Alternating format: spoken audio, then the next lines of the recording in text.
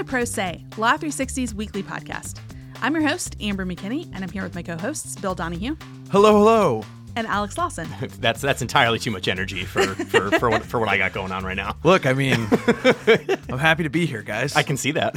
I watched the Netflix film Marriage Story last night. Ooh, that's on my list. How was it? It was good. It's one of those movies where like it's good, but you don't ever really want to see it again. Oh, sure. But it's funny. Like it's a very dark. Like I just said, it's not the kind of movie you're popping on to like watch all the time. But speak for yourself. I love revisiting movies that are like about deeply unpleasant things. I've seen the movie Blue Valentine with Ryan Gosling and Michelle Williams like a bunch of times. The reason I bring it up is because this is a legal news podcast, yes. and there's a lot of courtroom scenes, and I would watch Ray Liotta and Lauren Dern go at each other as opposing lawyers. They're just like chewing the scenery. That's the best part of the movie. Amazing. Oh yeah, that's performance of the year. This gives me a lot to look forward to because I haven't made it through that one yet. And Alan Alda's Alda's good too. Alan Alda is the sort of nice guy lawyer. Yes, very good. But we'll have to add that to our next legal movie. Yeah, it'll be good. podcast. But it's available on Netflix. Check it out. But we have a good show. We do indeed. We spoke with Kara Bayless about. She wrote a really interesting story about prosecutorial misconduct and sort of the breadth of that problem, and more importantly, the efforts to sort of hold prosecutors accountable when stuff goes sideways. Yeah, we had a really good talk with her about that. So you'll hear that a little later in the show. But I know, Bill, you brought our actual first news story to talk about today. That's right. We're talking prosecutors again, this time federal prosecutors, specifically bringing charges against 10 former football players today, former NFL players, including Pro Bowler Clinton Portis, former Washington Redskin.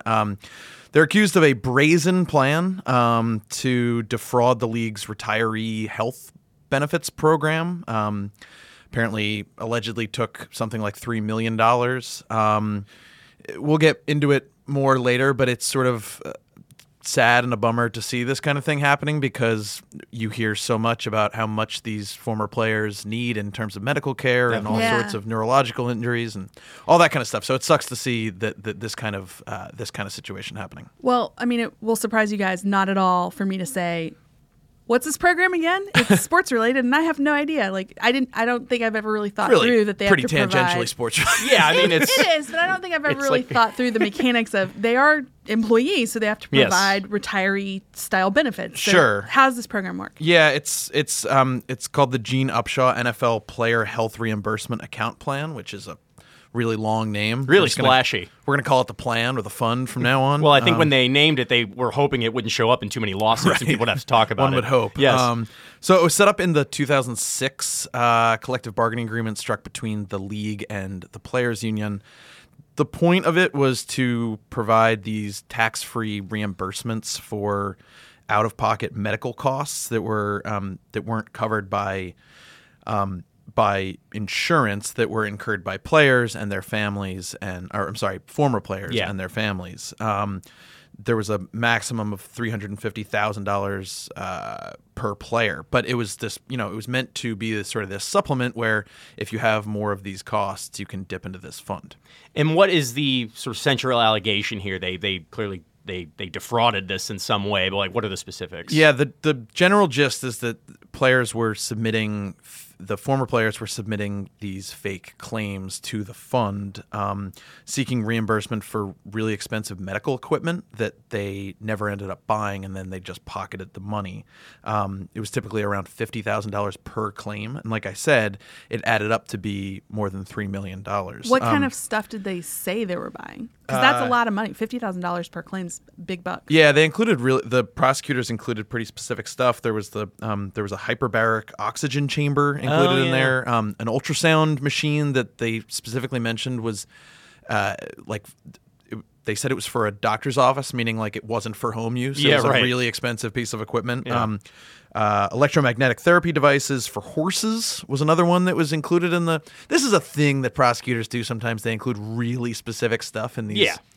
Especially like the really splashy stuff. Yeah, exactly. I mean, it doesn't mean it didn't happen. Maybe it happened. We'll see. Right. But yes. But so the other sort of piece here is that not only are the players alleged to have been doing this themselves, but that they were going out and finding other former players who would be able to file these claims. And they would say, look, you file this fake $50,000 claim. We'll do everything for you. We'll take $10,000 from it and you'll get 40. And it, rinse and repeat. And they did that apparently multiple times. Yeah, there's alleged to have been it's sort of a ring, an organizational component to it. So like I said, the claims added up to $3.9 million in phony claims, and the plan allegedly paid out over $3.4 million on those claims between June of 2017 and December of 2018. These are former NFL players. So there's a sort of a range of notoriety among them who tell us more about the who is implicated. So I mentioned Clinton Portis up top, who was probably the biggest name involved, a former Pro Bowl running back for the Washington Redskins, retired in 2009. Pretty colorful guy. You'll remember the wigs and the goofy outfits. I was going to say, I wonder if he'll show up to court looking that way. Yeah. Probably not. So the other players involved were Carlos Rogers, Robert McCune, John Eubanks, Tamarick Vanover, Sandras Brown, James Butler, Frederick Bennett, Correll Buckhalter, and Ettrick Pruitt. Your guy, Correll Buckhalter. Correll Buckhalter. Of your Philadelphia Eagles. You hate to see it. Say it ain't so, Correll. McCune and Buckhalter are accused of a fairly specific charge. At one point, they allegedly called the telephone number provided by the plan and impersonated other players to get these claims pushed through. So we'll see. This sounds. I don't know if we talked about it on the show before, but something like this popped up not long ago, right? Yeah. It has a lot of sort of similar thematic or tone whiffs of the claims that the NFL made last year about there being widespread fraud in the settlement fund that was set up for the concussion lawsuit, which is obviously a huge uncapped 65-year fund that's designed to pay for players who have CTE and other concussion-related illnesses. The league claimed last year that doctors and attorneys and players were all sort of gaming the system, doing stuff like taking drugs before you would go for a cognitive test so that you would qualify for it, all sorts of other stuff. So there's similar ideas of you're setting up this fund and then people are sort of abusing it. This is such a bummer. I mean, this whole story is really sad because those funds are set up for a reason. There's real problems here. Yeah, it's terrible. I mean, you hear about sort of these these doomsday prophecies about football, that football is such a dangerous game that there's no way to make it a more safe game, and some of the efforts the league has made to improve safety and these funds, these settlement. I mean, obviously the concussion settlement was part of a lawsuit, but it stinks to see that these funds being set up that are meant to really help these players being abused allegedly. And so, you hope that when things like this do happen that people are brought to account for it. So on the topic of holding people to account, if you'll recall, not long ago we talked about a case where the state of New York was trying to use securities law to hold ExxonMobil accountable for sort of its secrecy relating to climate change, and we got a decision in that trial this week on Tuesday. The judge ruled that the company did not defraud its investors by using two sets of data projecting climate change regulations and their impact. The big takeaway here was, of course, that it was this really. We've talked about the difficulty in pursuing climate change legal action. Yeah. And this was really dealt a blow to people who thought that this might provide like a new path. Yeah, I remember this one from the show before. It was really an interesting tactic of saying that there was, secret data at play. And it was really one of those ones where it felt like it could be widespread if it had gone in the direction of those filing the suit. Yeah, the idea of a legal vehicle for pursuing something. So let's backtrack a little, though, for people that maybe don't remember exactly what happened. Just set us up here and give us a little refresher. Yeah, it's important, I think, to note off the top that it's not a suit about Exxon's role in climate change. That's not what it's about. It's a suit. This grew out of it's a securities fraud case. It grew out of this very long, 4-year-long investigation from the New York Attorney General's office. And very simply, it's a securities fraud case, so it gets wonky, but very simply, the state had argued that Exxon was keeping sort of two sets of books in regard to climate change. There was one that it presented to the public that sort of accounted for potential costs that it would have related to climate change regulation, and then there was an internal set which sort of disregarded those costs. So they were saying, here we are accounting for climate change regulations, but internally they were not. The state alleged that this basically misrepresented the cost of the stock, and they had asked the court for as much as $1.6 billion in restitution to shareholders. They're claiming shareholders were defrauded. But we're talking about that this week because it didn't work. It did not work. The state judge is named Barry Ostrager. He ruled in favor of Exxon, and in pretty resounding fashion. It's like a 55-page opinion, and he just said the state provided no evidence that any investors were actually misled by Exxon, and he read the evidence as saying that Exxon actually was very public about the fact that it had two sets of data. Okay. It told investors, like, we have different internal metrics that we're using for this stuff. And therefore, we're not obligated to share every single part of our sort of, proprietary, metric forecasting. So the state also put a lot of its case upon this report that Exxon circulated to its shareholders at one point, that the judge said all evidence shows that this report was basically ignored. And if it's ignored, it wasn't impacting the stock price. Like, nobody was really listening to what you were saying. So as a securities law matter, which is frankly a little more boring, I mean, the nut of the opinion is that if you're making sort of tentative statements about, projecting things that might happen in the future, use cautionary language, you say, we anticipate this, very difficult to prove fraud in that regard. And the judge really seemed to understand, even though this type of securities fraud case wouldn't normally get this kind of coverage, it deals with climate change, and he really appeared to acknowledge that. This was an interesting quote, I thought. Nothing in this opinion is intended to absolve ExxonMobil from responsibility for contributing to climate change in the production of its fossil fuel products. But ExxonMobil is in the business of producing energy, and this is a securities fraud case, not a climate change case. Doesn't that really get to the whole thing here, right? That it's like, yeah. You were trying to find a way to do this, and it was a creative way, and it doesn't work. Yeah. That we Could it ever work? Is our big takeaway here that, it can never work? Well, yeah. I mean, as we've said, the judge is pretty clear. It's like, securities fraud law doesn't really work this way for this kind of problem that you're clearly trying to solve. Now, it's not just that the case failed. It's that the prosecutors were trying this case under New York security law, which is called the Martin Act. And this is seen as a very sort of prosecutor-friendly securities law. It requires you only to you don't have to prove fraudulent intent, which is the case for a lot of securities fraud suits. You need only to show that, misstatements or admissions by a company could mislead any reasonable investor. It's seen as a very sort of lax standard. So basically, the idea is, like, if it couldn't work under this standard, it really probably isn't going to work anywhere.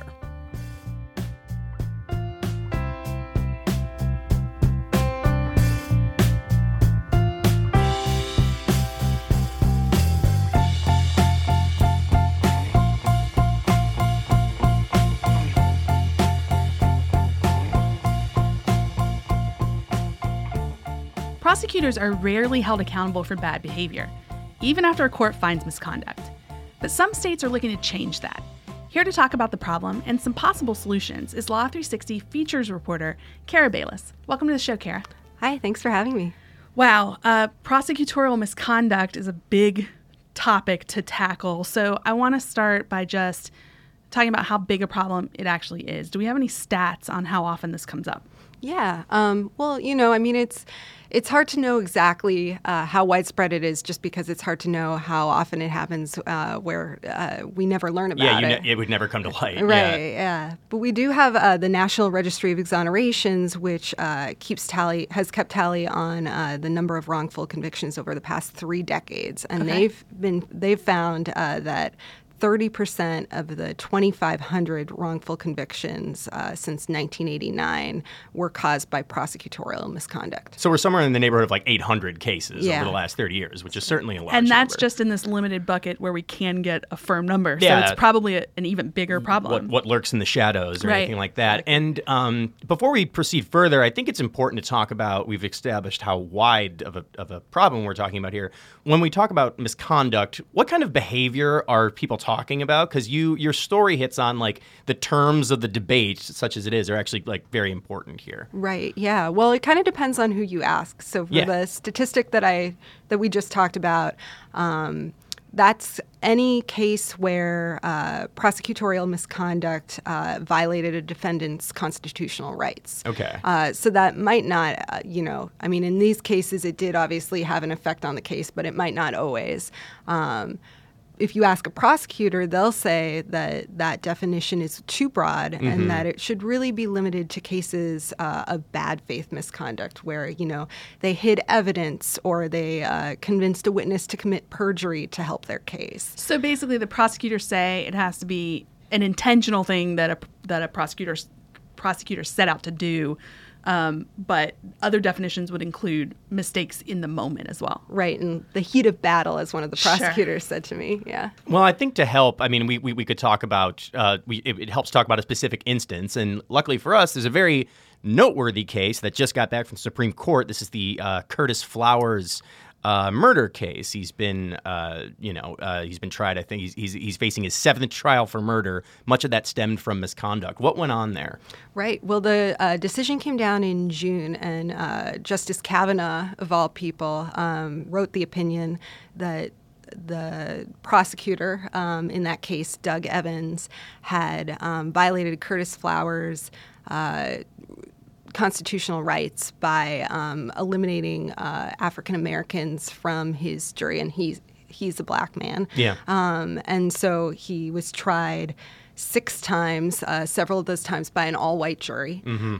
He was convicted 4 times, and twice the jury was deadlocked and they didn't come to a verdict. In those 4 convictions, they were all overturned because of Doug Evans' misconduct, which, ranged from the sort of race-based jury selection that we talked about to also bringing up evidence that was inadmissible at trial and also questioning witnesses who were on the stand baselessly. Yeah, and if people are starting to think like, oh, I think I've heard about this one. We've talked about it in Pro Se before, but also there's a great podcast called In the Dark, and it goes through this whole case in its 2nd season and talks about a lot of what Doug Evans did. It all seems pretty egregious. Well, yeah, I mean, the issue is like, okay, like obviously some would tell you like this is the legal system working. This guy has been convicted wrongfully, and we've been back and forth a bunch of times, and now they're going to try him again. I think the issue is that we've talked about the misconduct by this prosecutor, Doug Evans, and he's about to try him again for the 7th time. Yeah. And he's faced, as far as we know, like no significant censure for any of this activity, which is kind of what we're talking about here. So let's talk about like what remedies are available to people who like are the victims of prosecutorial misconduct. The first thing that, of course, leaps to mind doesn't apply to Flowers because he's still in an active legal proceeding. But if you cleanse yourself of your legal troubles, could you sue the prosecutor who done you wrong? You would think that you could, but you can't because there's a Supreme Court case from the 1970s that determined that prosecutors are immune from any civil proceeding that involves pretty much anything that they did in the line of duty, even if it's illegal. And I didn't know that. I mean, I'm sure there are experts who are listening who knew that. That was surprising to me. I did not know that and wouldn't have guessed. Well, okay, so that means you can't civilly sue them, but can they still get in their own criminal trouble? Can a prosecutor be criminally charged for something they did? Technically, yes. Some of the things we're talking about, like suborning perjury, hiding exculpatory evidence, those things are illegal. They're criminal. Sure. Obstruction of justice. Sure. Right. But it really boils down to the question of who's going to prosecute a prosecutor. You can get a special prosecutor. Sometimes an attorney general can be appointed, but it's very, very rare that happens. It makes sense that it's rare because it would have to rise to such a extreme level that somebody would take the step of appointing a special prosecutor and bringing these kind of charges. So it's probably not going to be sort of garden variety, low-level misconduct. It's probably got to be really bad. Right. And there are a couple of examples, but in both of those, the two cases that we mentioned in the story, each prosecutor got less than a week, I think, of jail time. So people are clearly upset with what's gone on here. Let's talk about some of the remedies that people are putting forward and have already kind of like been put into effect, but I know it gets a little weedy there. Yeah. Well, in New York, there's been a push for a number of years, and it finally made some traction a couple years ago for a commission on prosecutorial conduct. So it would be sort of an independent oversight board where people could bring their concerns about misconduct. It passed, and the governor signed it, but then it was challenged in court by prosecutors who are saying that there's a separation of powers issue there because it would be an independent commission, and it would include, judges, lawyers. It would be appointed by the executive branch. So right now it's kind of in legal limbo as to whether it's going to be created or not. And the aim of it was just to have some kind of independent, like, watchdog group for prosecutors? Right, yeah, okay. That's right. I mean, prosecutors in New York would say, well, we already have a system in place for that. There are all these grievance committees that are run by the courts that allow people to, point out instances of misconduct. The issue with that is that a lot of it goes on behind closed doors, so it's kind of hard to know really when someone has been disciplined because there is a lot of censure that never becomes public. And by the time it gets to a level where it is public, it's pretty damning situation. Yeah, I mean, it seems to me on the face of it that prosecutors would want the bad apples out of their ranks because it makes everybody look bad, but maybe there's some pushback to that because of what we talked about earlier in the show, that the definition of what is misconduct versus just sort of heat of the moment in the middle of trial mistakes is so sort of squishy. Yeah, I mean, I did talk to a couple New York prosecutors who do feel that way, that when it's a clear bad faith effort, that it absolutely should be, there should be some kind of consequence. And, there was this example of Mary Rain, who was a prosecutor up in upstate New York, and the complaint, I think it was like 26 different violations she had. And the Prosecutors Association wrote a letter to the grievance committee saying she needs to be out of here. She's making us look bad. So, Right.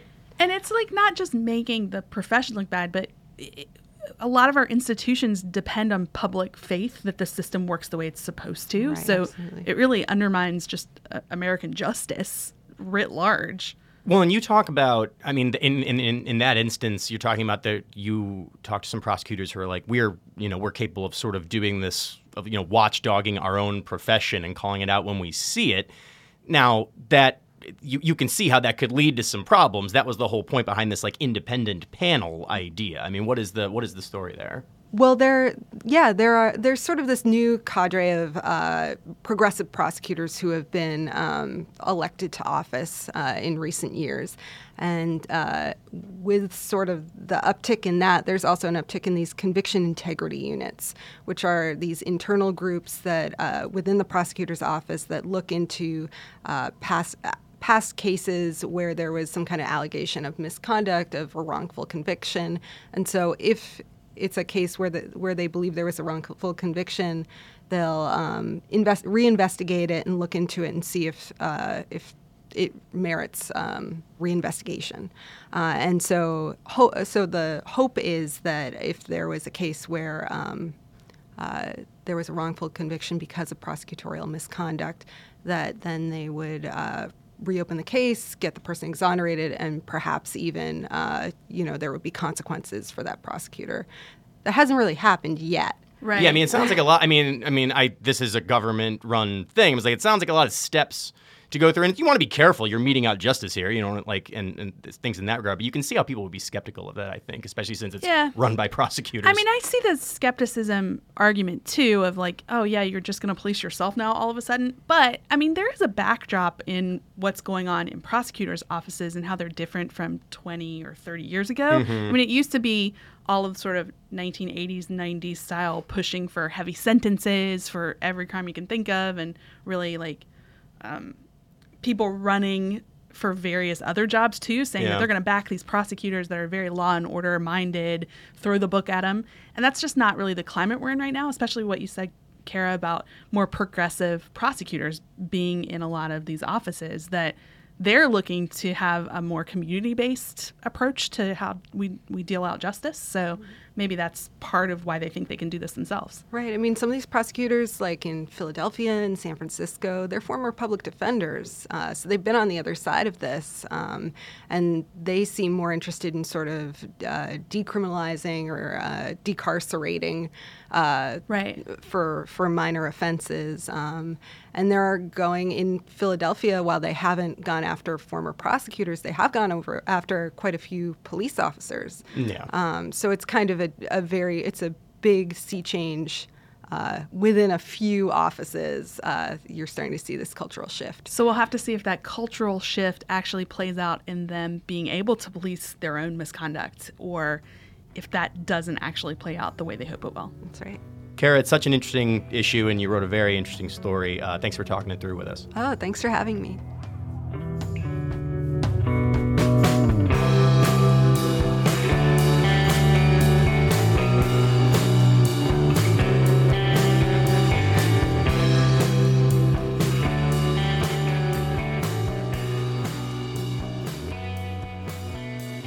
We like to end our show with something offbeat, and Bill, I know you have one to talk about today. Yeah, we had a couple of options to talk about. We could have done I just want everyone to understand the stakes here, that we chose this one over the story about a lawyer writing into a legal document, eat a bowl of dicks. Yeah. So I mean, standard's pretty high. We chose this one over that. I just want everyone to understand. Go Google that if you want it. It's on Above the Law. You'll love it. I'll say at least we got to say it, so that's good. But so we're at the Second Circuit. I'm just going to jump right into the story. We're not even going to give you like a news lead here.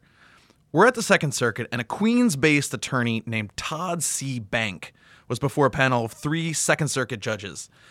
He's representing an attorney named Robert Doyle, who was challenging the fact that as part of the process to be admitted to the bar for the Eastern District of New York, the federal court in Brooklyn, that you have to submit what's called a character affidavit. So you have to ask an attorney who is part of the bar to sort of vouch for you. Yeah. And it's you can choose whoever you want. They give it to you and then you submit it. So it's not a super rigorous process, but that's part of the process of becoming barred at the federal court there. They sued, saying that had a whole bunch of different constitutional problems, that it was due process, that First Amendment issues. The case was tossed out in a district court, so Bank, this attorney, and the attorney he was representing, Doyle, appealed to the Second Circuit, which heard arguments yesterday. Cue the tape. Morning. I represent Robert Doyle, the appellant.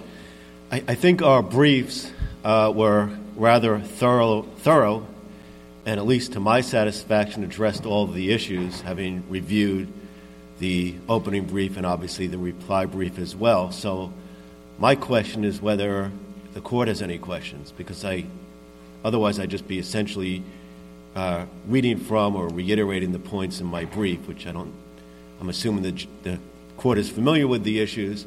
So my question is, are there any questions? No. No question. I have a question. Okay. I don't understand why the appeal is brought. I mean, your client controls whatever affidavit he submits to get admitted, and if it's not an affidavit that he likes, he doesn't need to submit it. So I don't understand why you're here. It's not a question of whether he likes an affidavit. His due process concern is that because he has to submit an affidavit, if the affidavit is negative, then that somehow hurts him. But he controls who he gets an affidavit from, he controls whether to submit it. And if he doesn't like an affidavit, he can go get another one, right? His fear of a negative affidavit, Judge, with all due respect, has nothing to do with this case. That was the explanation on what the perceived injury is. No, it wasn't that at all. What's the injury? Are you serious, Judge? With all due respect, I don't know what to say. You know what? I withdraw my question. You can sit down. Okay, well, thank you. Thank you. Thank you very much, Judge. We'll hear from... I see that you read the briefs thoroughly. Listen, you are acting inappropriately. You are acting inappropriately. State of shock, I'm sorry. Well, you are acting in a disrespectful and discourteous manner, and that's not appropriate.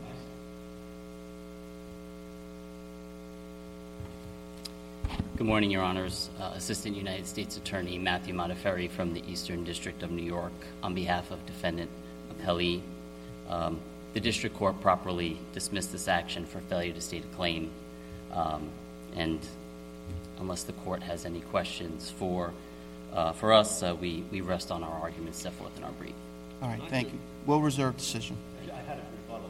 You've waived it. Please, You've waived rebuttal. You've waived rebuttal. You've waived rebuttal. You're excused. Take this. You are excused. Take this gentleman out of the court. Right now. Thank you. Yes. Let's go. Wait, you tell me to keep it out of the court?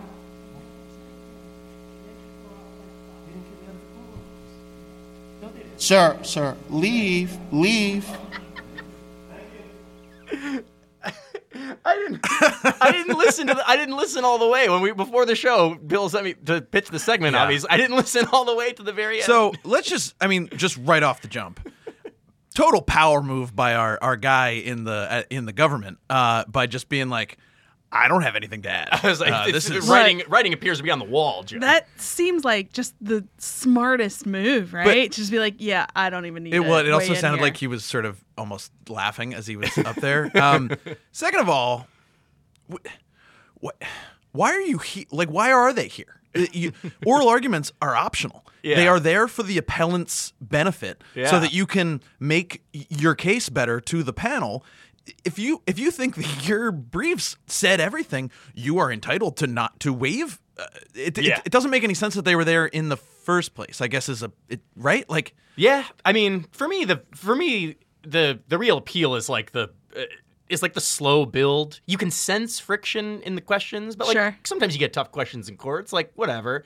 And then when it takes a turn. And then he just like a drastic escalation when he's like, I guess you read the briefs. It was like amazing. It was like totally great. I actually think my favorite part is when someone points out that the lower court tossed the whole thing for failure to state a claim. Yeah. Which you're like, oh yeah, of course they did. I'm also here literally not stating a claim verbally. The other thing, on a more serious note, that I wanted to raise is that his in a substantive sense, in terms of the actual case, his indignation doesn't make any sense. Judge Chin, who was the one who asked that question, it was right on point to what was in the brief. I'll read because remember he says fear of negative. The attorney says that Doyle's quote fear of a negative affidavit, Judge, with all due respect, has nothing to do with this case.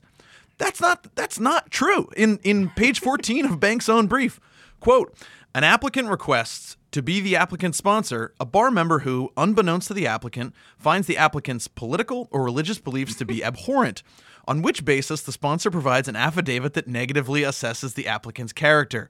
Because the affidavit was sought solely in order to comply with the affidavit requirement, the inability to appeal that assessment clearly violates the applicant's rights under the Due Process Clause of the Fifth Amendment.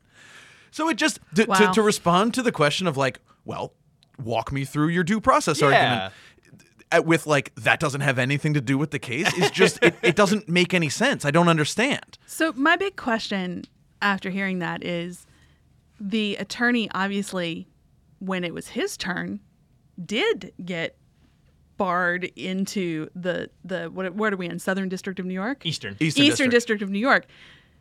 I wonder if the person who wrote his affidavit really regrets it now. Yeah, I know, That's a good right? point. Well, it's funny that you bring up. So this isn't the first time Todd Bank has popped onto the radar of the legal industry. Okay. Back in 2009, he sued a Queens housing court after a judge refused to allow him to wear jeans and a baseball cap that read Operation Desert Storm when he was in her courthouse. 2 years later, a Second Circuit panel, which I should note featured one of the same judges that was on the panel this week, rejected those arguments and said that Bank, quote, had no legal basis for concluding that a lawyer's interest in dressing as he pleases when appearing in court rises to the level of a fundamental constitutional right. I wonder if his brief was like, wow, so you hate the troops? You won't let me wear Operation Desert Storm merch? And I'll leave us off with that it's not even the first time we've heard about Bank this week. Okay. Which I realize is like really burying the lead here that we're getting to this at the end. But earlier in the week, a case that Bank filed at the Federal Circuit arguing that that he was entitled to cancel a trademark because it was, quote, demeaning to goats was rejected by the Federal Circuit. That one's great. That case is great. So the background of that one, correct me if I'm wrong, Bill, it was at a restaurant or something like that has goats that live full-time like on the roof. So there's like an area for them or whatever, and it's part of their branding that it's that place with the goats. It has grass on the roof and there's goats on the roof. Yeah. So they argued that they could register as a trademark of their company the idea of goats on the roof. So Bank filed a case that sought to cancel that trademark, arguing that it was demeaning to goats. The Federal Circuit rejected that this week, and they called the case frivolous. So, tough week all around for our guy, Todd C. Bank. Indeed. We will, I guess, keep an eye on what he's up to. I really hope that we do, and we'll save that for future weeks. Much like Bank, we will now leave. Leave, sir. We will. That'll conclude our show for today. Thanks for being with me, Bill. See you again next week. And Alex. Thank you. We also want to thank our producers, Kelly Marcano and Stephen Trader, our guest this week, Kara Bayless, and contributing reporters, Keith Goldberg, Mike Curley, and Mike LaSousa. Music for the show comes from Silent Partner and Little Glass Men. If you like Pro Se, do us a favor and leave a written review on Apple Podcasts. I want to tell you why that matters. It gives us a boost on the charts and helps other people find our show. For more information about anything we talked about today, check out our website at law360.com/podcast, including that story about goats on a roof. And we'll see you back here next week. Thanks.